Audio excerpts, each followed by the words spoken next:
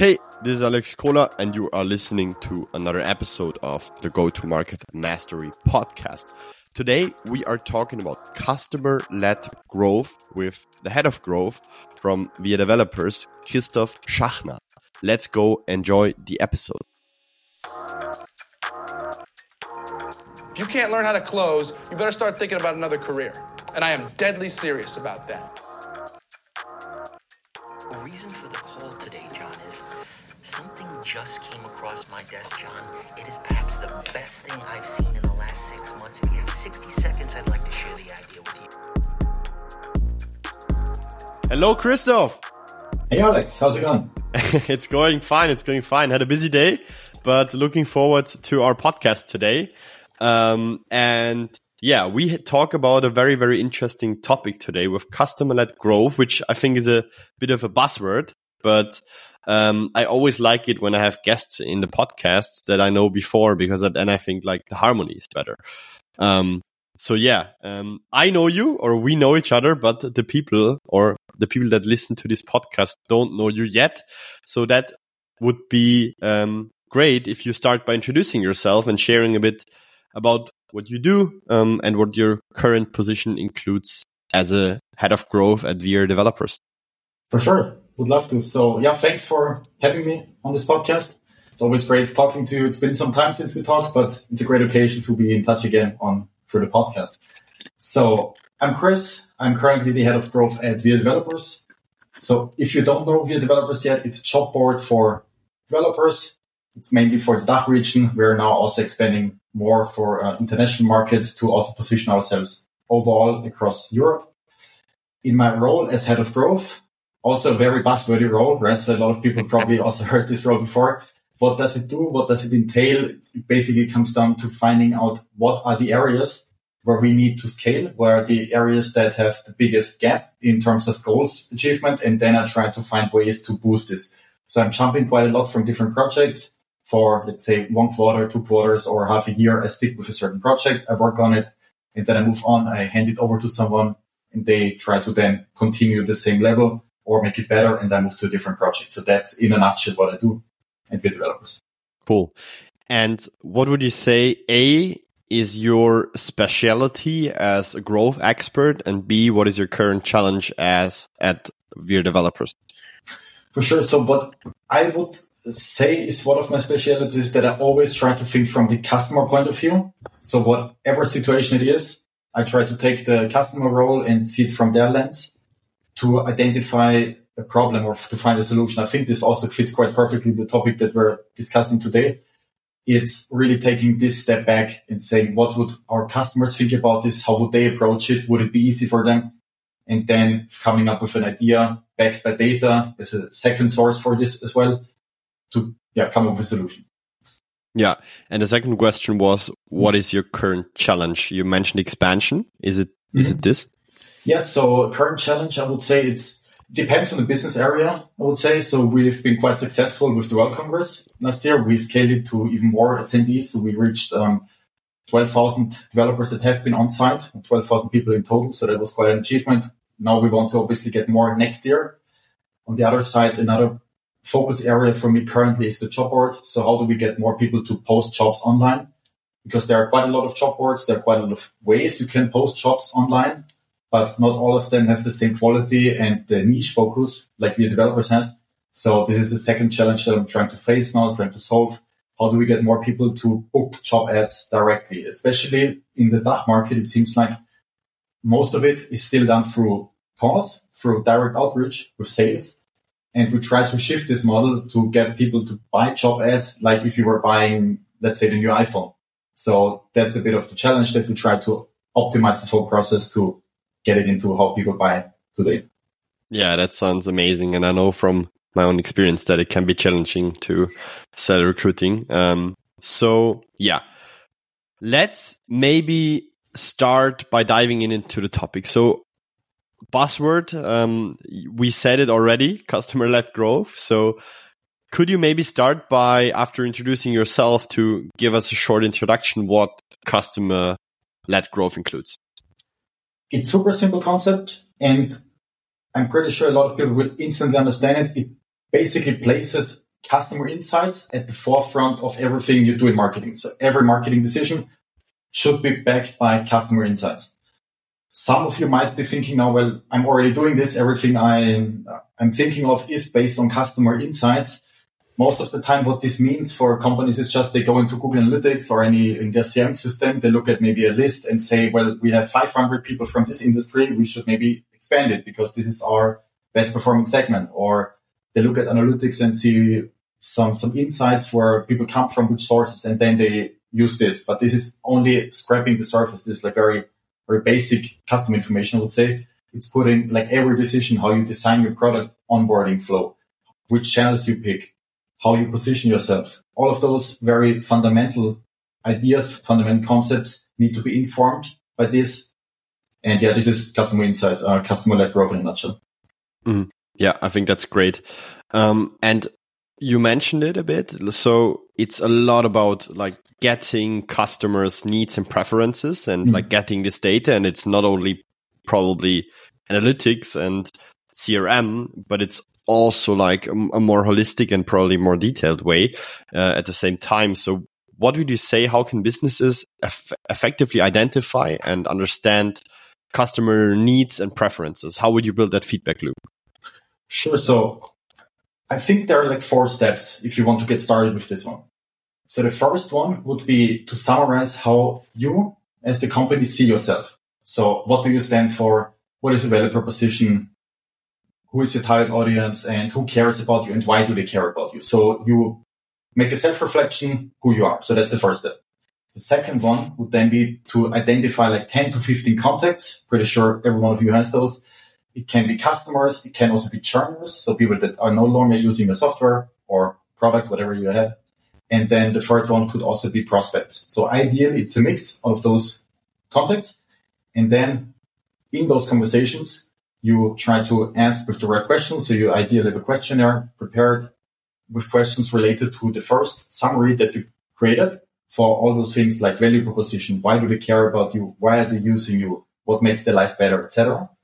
You then have those conversations, and then you need to identify patterns. So this place is where I think most of the most steer wrong, and this is where a lot of things can go wrong.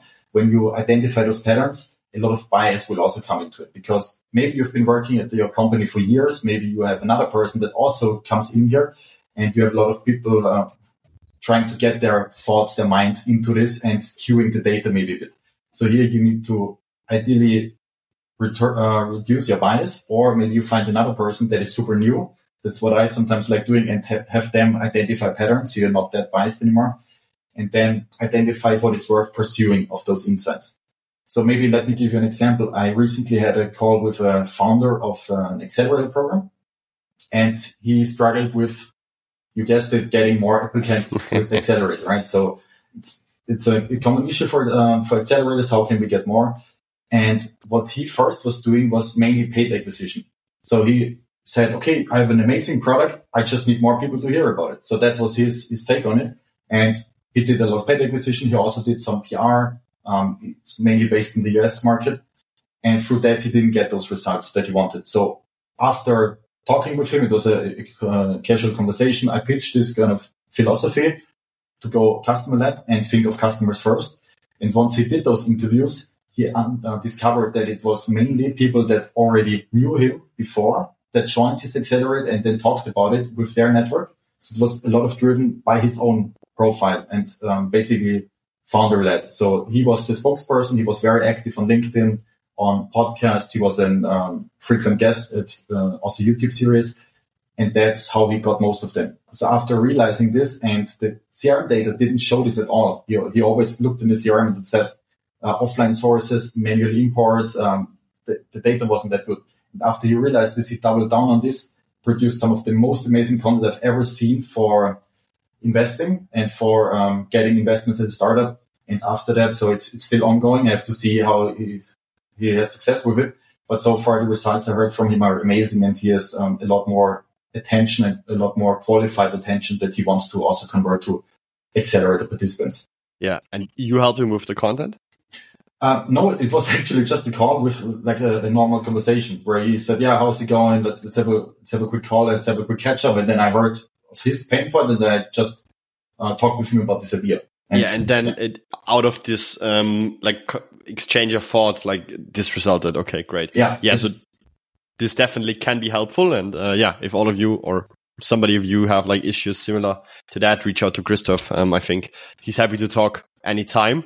And then I think it's also important after you get at this data to really like create something where you use those customer insights to inform product development and then drive in innovation. So how would you do that? And basically, how would you build a sustainable process where this market data and this customer insights that you gets really where it belongs to product and where it then gets implemented? So a super important question where most of it fails is this last step. How do you translate this data into the correct departments? So what is good is you shouldn't have too many people at the beginning part of it, because otherwise you have so many have biased opinions of others. So you ideally pass along information raw to each department where it might be fitting. So one way that this can be done in is a good way is a presentation. So preparing all those insights that you generated in an unfiltered view without any, this is how we're going to use them, but just putting those onto a slide, a couple of screens. This is what we learned. And then you will already see people thinking, how can we use this? UX might be impacted by it. Might also be customer success who realizes that we need to talk a lot more about referrals. And if a customer is happy, maybe send them a quick email saying, if you're happy with our service, please feel free to recommend us. Those kind of activities will stem out of it naturally once you present those insights. So you don't even need to pitch how each of those departments can use it. It will naturally come, ideally with the department heads that you get along, have this presentation, and then a lot of good stuff will come out of it. Yeah, absolutely. Is this the direction we're also asking, or any follow-up on that? Yeah, I would say yes. And I think this alignment is also probably often, there's a lot of bias and a lot of stubbornness involved probably, and a lot of like, oh, I don't believe your data, the data dobby, obviously. So I think there we are with alignment between sales, marketing, also product and marketing and all this stuff. So what have you experienced in that? Because you work at a company yourself, and you have, as far as I know, also a sales department and also product department and stuff. So how do you probably do that at VR Developers? What exactly do you mean? How to get this alignment? To get this, okay. To get this product alignment also, and to like build this feedback loop there. Yeah. To get the feedback also to the sales team. And so got it. Example. Okay. So it's important to first have the sales team on board, and that they also know what are those insights and how they can use it, so that they all also feel being part of it instead of forcing them to take those informations and digest it. So that's really important to not give them, to make them have to use it. Secondly, what I would try to go for is listening to the sales team and really see what do they believe is the ideal customer and what are their pain points, etc. And then help them find out why it's good to also use the new customer insights that are generated in their sales approach. Most of the time, marketing and sales efforts end up being unfruitful if sales doesn't understand the value behind it. I think it can also go the other way if sales tries in for marketing, but either way it's going if you need to speak the language of the other department. So for sales, usually revenue numbers, hitting their quotas, getting commissions, depending on who you talk to. And those numbers, how you can impact those numbers with insights. And you can definitely do that if you have a small experiment based on some of those insights that you generated and then try it out. For example, with those referrals, you incentivize it more to get referrals and you see how this impacted it. If you have this kind of case study internally, no seller will probably be able to say no anymore because you have an open door, because you speak their language. You have the same KPIs that they have. And that's the best way I would say you can get this information to a sales team. Similar to product. So if you have a product, certain workflows, let's say maybe you have a product-led motion. So people directly try out your product and then convert. So try after buy. If it's like this, you can also show what it's important to a customer or a prospect within this first process, within this trial period. And you get this information to the product team then. So they know, okay, maybe I should be moving the price very early because people do the whole flow. And at the end of it, they realize it's too expensive for them and they churn and they have a very bad experience and talk negatively about your product. Maybe you moved this far before. And this is only something that usually no data can tell you. It's more of conversations that you're having and aligned with data as the second part of it. Yeah, absolutely. Thanks for that. So another thing that, of course, customer-led growth includes is personalized marketing and customer engagement. So what are some examples of successful customers engagement strategies that drive growth? It's a very good question. So successful customer engagement strategies, it's a mouthful for me. So let me maybe break it down what I think that is. For me, it seems it's a lot about how can you directly reach out to individuals without having to do activities that are only on a very small scale. So it should still be scalable, but it seems as if you're targeting a specific person so that you are really addressing them.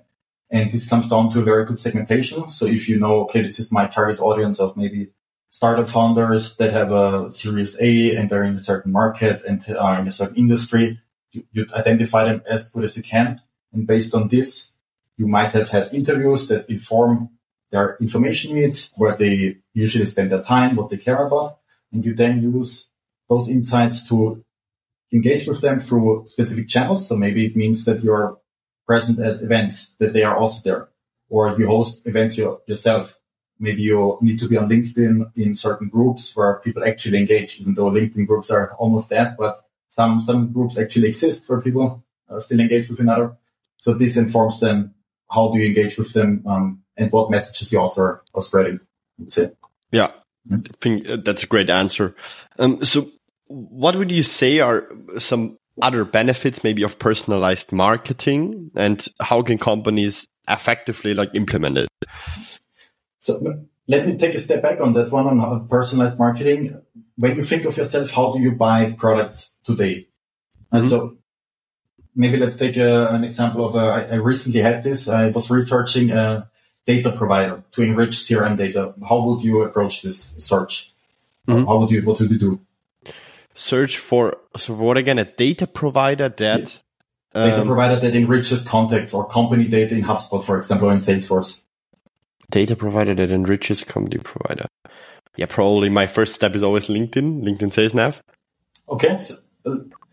So, but for the solution, so I mean, you're looking for a CRM, for example. So if you're looking for a CRM system, how would you approach the search for this product? So for a CRM, it's difficult. I would say I would really go for referrals. So okay. I would really ask other experts. Yeah.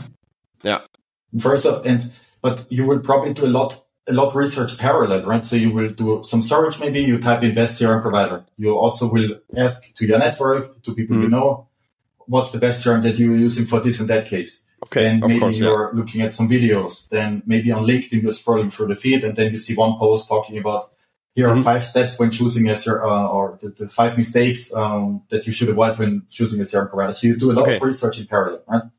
Yeah. And so this is how the search has changed, or the fund has changed nowadays. So it's no longer that company push message and then the person receives the message and then does something. The message is happening everywhere. It's happening on 20, 25 different channels, right? So this is the struggle that companies are facing nowadays, but they still try to push people into a funnel. So they still try to say, okay, I'm going to build a LinkedIn funnel. Let's go. Yeah. And then I'm going to do LinkedIn ads, step 1, step 2, try it with different stages, and then really push them only through this one. But they are like this, and they don't look at what is happening outside.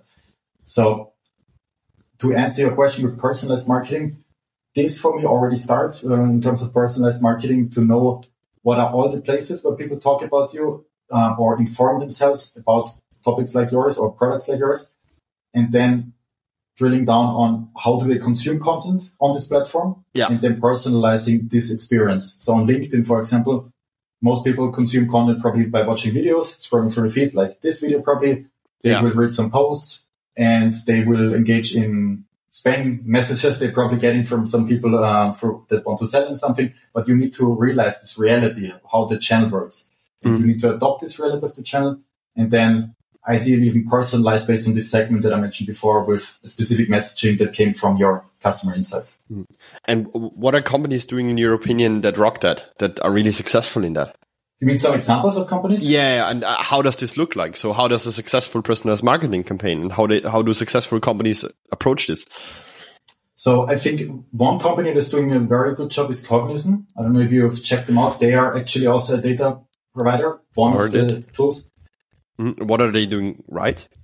So what they do right is they identify the pain points. In my external point of view, they identify the pain points of their target markets very well, and they know exactly what their buyer persona might be looking for. So I can only speak for myself, for example, but in my role where I would need some data enrichment, for example, they know why do I need it. So I needed to better understand the leads that I'm generating, the contacts, the companies, and then also give them more value. So the sales teams also cares about those contacts in the CRM. Yeah. Oftentimes you generate leads, maybe you generate even demos, but then the sales person might prioritize a contact they call it themselves over a contact that might have been inbound because maybe they have a better commission or something. Yeah, could be, for example. Yeah. And you get some insights additional that might make it easier for the seller. So I'm just mentioning this as an example because they are doing quite a good job of breaking it down. Why do they care about, or what does the target audience care about? Yeah. So it's rather like the message that they're sending and like this really niche problem that people decide for them probably. Yeah. And one very underrated tactic that still, I don't know if companies are scared of it or if they don't want to research it, but it's using your customer voice. That's the easiest hack you can probably do. So you sit the customer down and let them talk. Yeah, exactly. Let them talk. In HubSpot, I know it's possible. There is also Gong, which is an external software also, but you can record calls and jump on the call. So I recently had a client who didn't know about this one. And in HubSpot, you can listen to those calls and you can, even as a marketer, you can just join in and then listen to what they're saying and you use this. Most companies, what they do is they talk with a seller and say, hey, can you please tell me how this company saw it or how do customers usually describe our product? But then it's still filtered, right? You still have the seller in between. And ideally, you don't want anyone between. You want the customer and you. And that's the direct line. And you can get this with these recordings on HubSpot or, for example, Gong also does it. There might be other providers as well. Yeah. 100%. Very interesting as well. So the next topic that I would like to touch on is like customer retention and loyalty. So how would you say can businesses foster customer loyalty and reduce churn? So the first step is to realize that existing customers are also important. I know it sounds weird, but most of the companies only care about growth, right? So you want to see this hockey stick, you want to see new customers every month. But what happens if your base breaks away? Especially in SaaS, right? You have this MRR metric that will probably be one of the KPIs on your dashboard that you're looking actively on. And you don't want this to break away. So you need to first realize this those are sometimes maybe even more important if you want to do an expansion strategy and you don't really get new customers, but you want to expand on existing ones and maybe increase their ticket size, maybe get more users of their company on board. So I think that's the first step. Then for loyalty, again, with those interviews, you can get probably a ton of insights on why do they even stick with you. So why are they still a customer of yours? Some of them might be, or some of your tactics might be that you lock them in, like vendor login. It's not a nice tactic, I guess, but it's a tactic that works. Apple has been doing it for a long time, right, with their chargers. Now that's also no longer possible. So you have no USB-C as well. So no more vendor login. Can be one way. A more customer-friendly way is probably that you identify what is missing from the product that they would prefer to have. You don't want to let every customer wish to be part of your product, but you want to have a centralized base where you say this is all the customer feedback. We try to collect it and then prioritize it, what is actually important. So sometimes it doesn't even have to be that you implement this feature. Listening is also sometimes enough. I know it sounds odd, but just having an open ear for them and listening to their pain points, what they might be struggling with. And with customer success, that is a very underrated place for companies where oftentimes it's just seen as ticket handling. Right? So you get some support tickets and you help them solve a product issue. Yeah. But customer success, very underrated. You can get so much scalability and this retention, as you said, on keeping those customers. Another way, what I've seen, some companies do, not many of them, but some do it. They send personalized gifts to companies.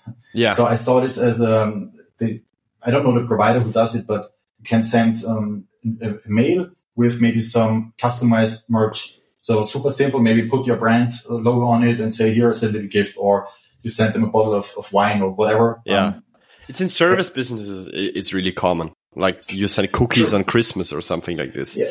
True. I don't remember the company. They had a logo of a llama. I'm sorry if I don't remember the company, but they were sending them a Golden Llama Award. So they were basically saying those are our top companies that have been using our product very actively. Yeah. And we now want to appreciate them and send them this award. And they now have it standing on their desk. And they also took a picture for LinkedIn in this mail they were writing about. If you like this, maybe share it on LinkedIn, right? So it can also be a referral strategy then. Yeah, and you know what I think is brilliant? You as a marketer probably know is all these funnel awards. I think it's brilliant, right? That people like, I'm a great marketer. I got this ClickFunnels award, and then they're hanging it in their back of their calls. And every call, it's a marketing because it is basically hanging on their wall. Yeah.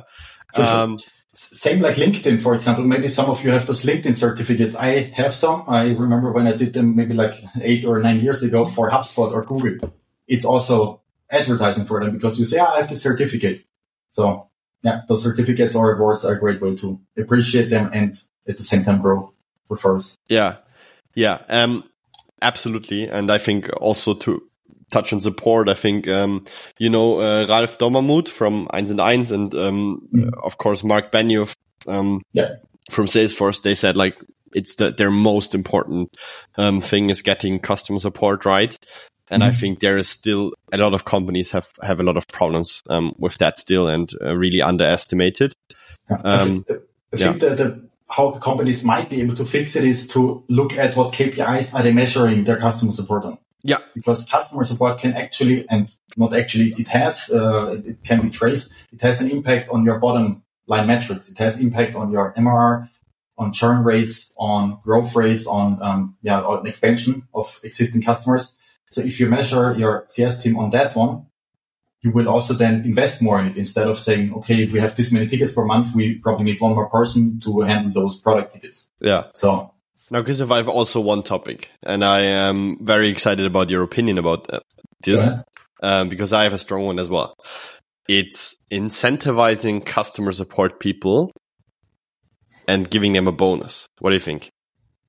So you mean for what specific? What activities would they need? So, for example, numbers of ticket or numbers of customers that gave them a smiley. You can always rate customer. For example, I don't know.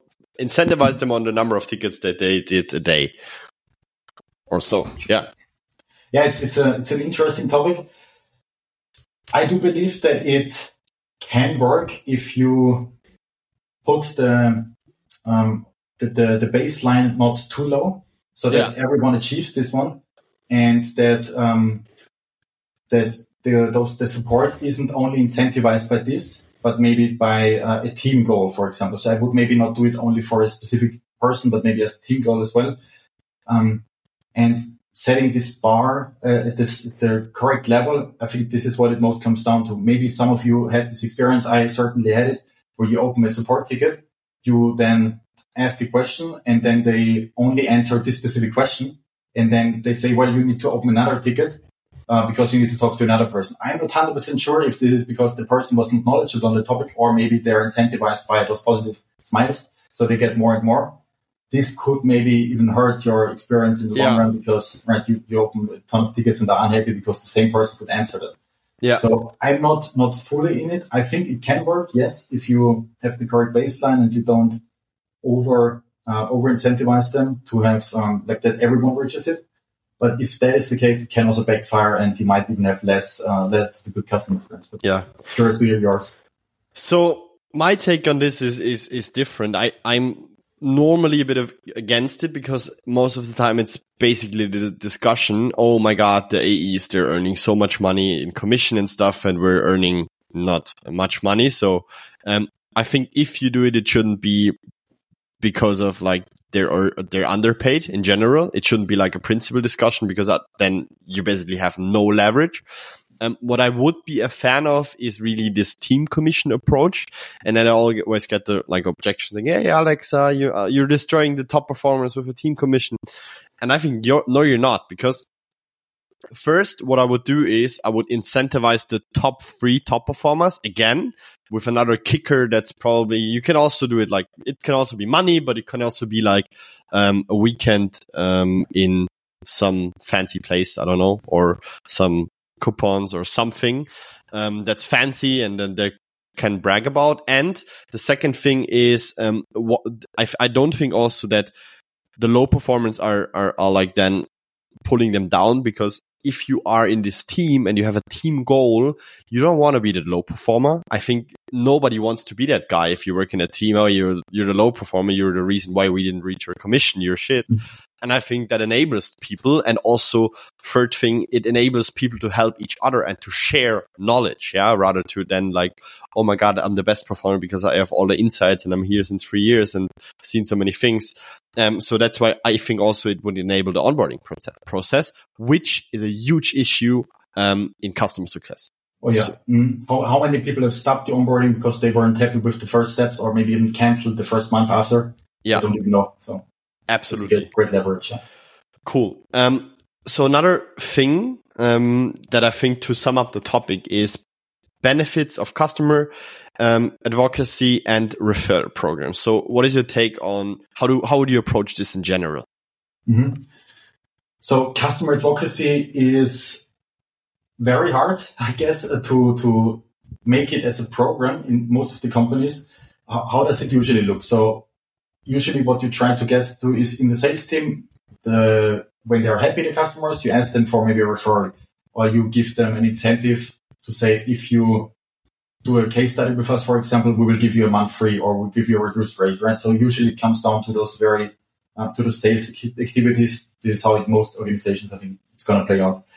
With customer advocacy, you can also take it maybe a bit of a different approach if you don't only do it at the bottom of it, but you already have the customers in the first steps. What I mean with customer insight, so that you have an open ear for them, and say, based on your response, we will make changes on the product, on our customer success team, and on our marketing, on our messaging, which then will also benefit you in the long run. So you make them part of your product. So what many also call product-led growth, where they use the product actively, and then you get those champions to then be your spokesperson. Sometimes even some even have those customer boards where they get very active customers in and generate insights from them, and even have meetings and ongoing meetings with those very highly active customers.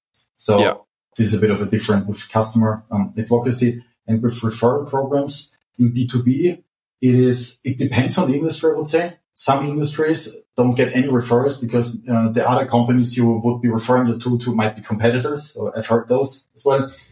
And in B2B, in the higher tiers, the price is often not an issue. Right? Price is just one function. It's not that big of an issue if the value behind it is a lot higher. So I think that's why in referral programs, the incentive is oftentimes not the correct one. The normal incentive that you would be doing is, okay, you get a month free, or you get some money back, or you get, I don't know, this and that much. If you do this on a company level, I think this doesn't work that well. On an individual level, if you have one person from that company refer you and they get, let's say, €100 Amazon voucher, I think this will benefit them more, so they might be more incentivized. But still, this kind of incentive, I think there are a lot better incentives compared to only the monetary ones. Yeah. So one example could be inviting them to a special event. That could be, or you say you will, for that you need the customer insights. But for our case, for example, we're developers, it's very interesting to them to be very present in the developer community. So one thing we could be doing, for example, is say, hey, you get a spot at our conference, being present with your logo, being on stage, etc. So you can offer them something. This is not a monetary incentive. It would even be able to buy that. It's just a package that you might create for it. So in this direction you should think if you think about referral programs. Absolutely. And could you maybe clear up a question once and for all that's out there? Which is? Who leads partnerships? Is it marketing or sales? Oh, I think that's a can of worm that we're opening here. So who leads partnerships? Well, head of partner management, right? So in an early stage environment, Christoph, you don't have it. You don't have it there. True. Okay, yeah, that's a different one. So I think the one that talks most with the companies is going to lead it. So usually, I guess that's going to be the sales team. Depending on how it's set up, but I would probably say sales. Yeah. Yeah, I would also say sales, because I'm a big fan of partner sales, especially in like a lot of industries, because it's, I think, a great way to get quick wins. But it's a question that's out there, like, I think since years, and so many different answers. Great. Yeah, Christoph, thank you so much for the podcast. I think it was really, really interesting. Maybe lastly, could you maybe tell the people where they could reach you if they have any questions, and just where you're best to reach? For sure. So you guessed it, right on this platform where you're probably currently watching, on LinkedIn. So just reach out to me. You find me, Christoph Schachner.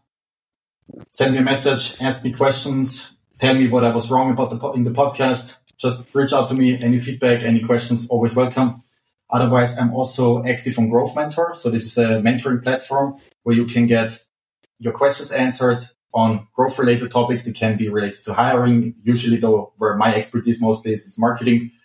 So you can ask questions there. There are a ton of different mentors. And this is also a good place where you can meet me and have some a coaching session with me as well, if that's interesting to you. Yeah, ton of different mentors, but Christoph is one of the best. So, thanks, Alex. So, I will link it up down in the show notes. And thank you so much, Christoph. Awesome. Thanks for having me. Bye-bye. Bye-bye.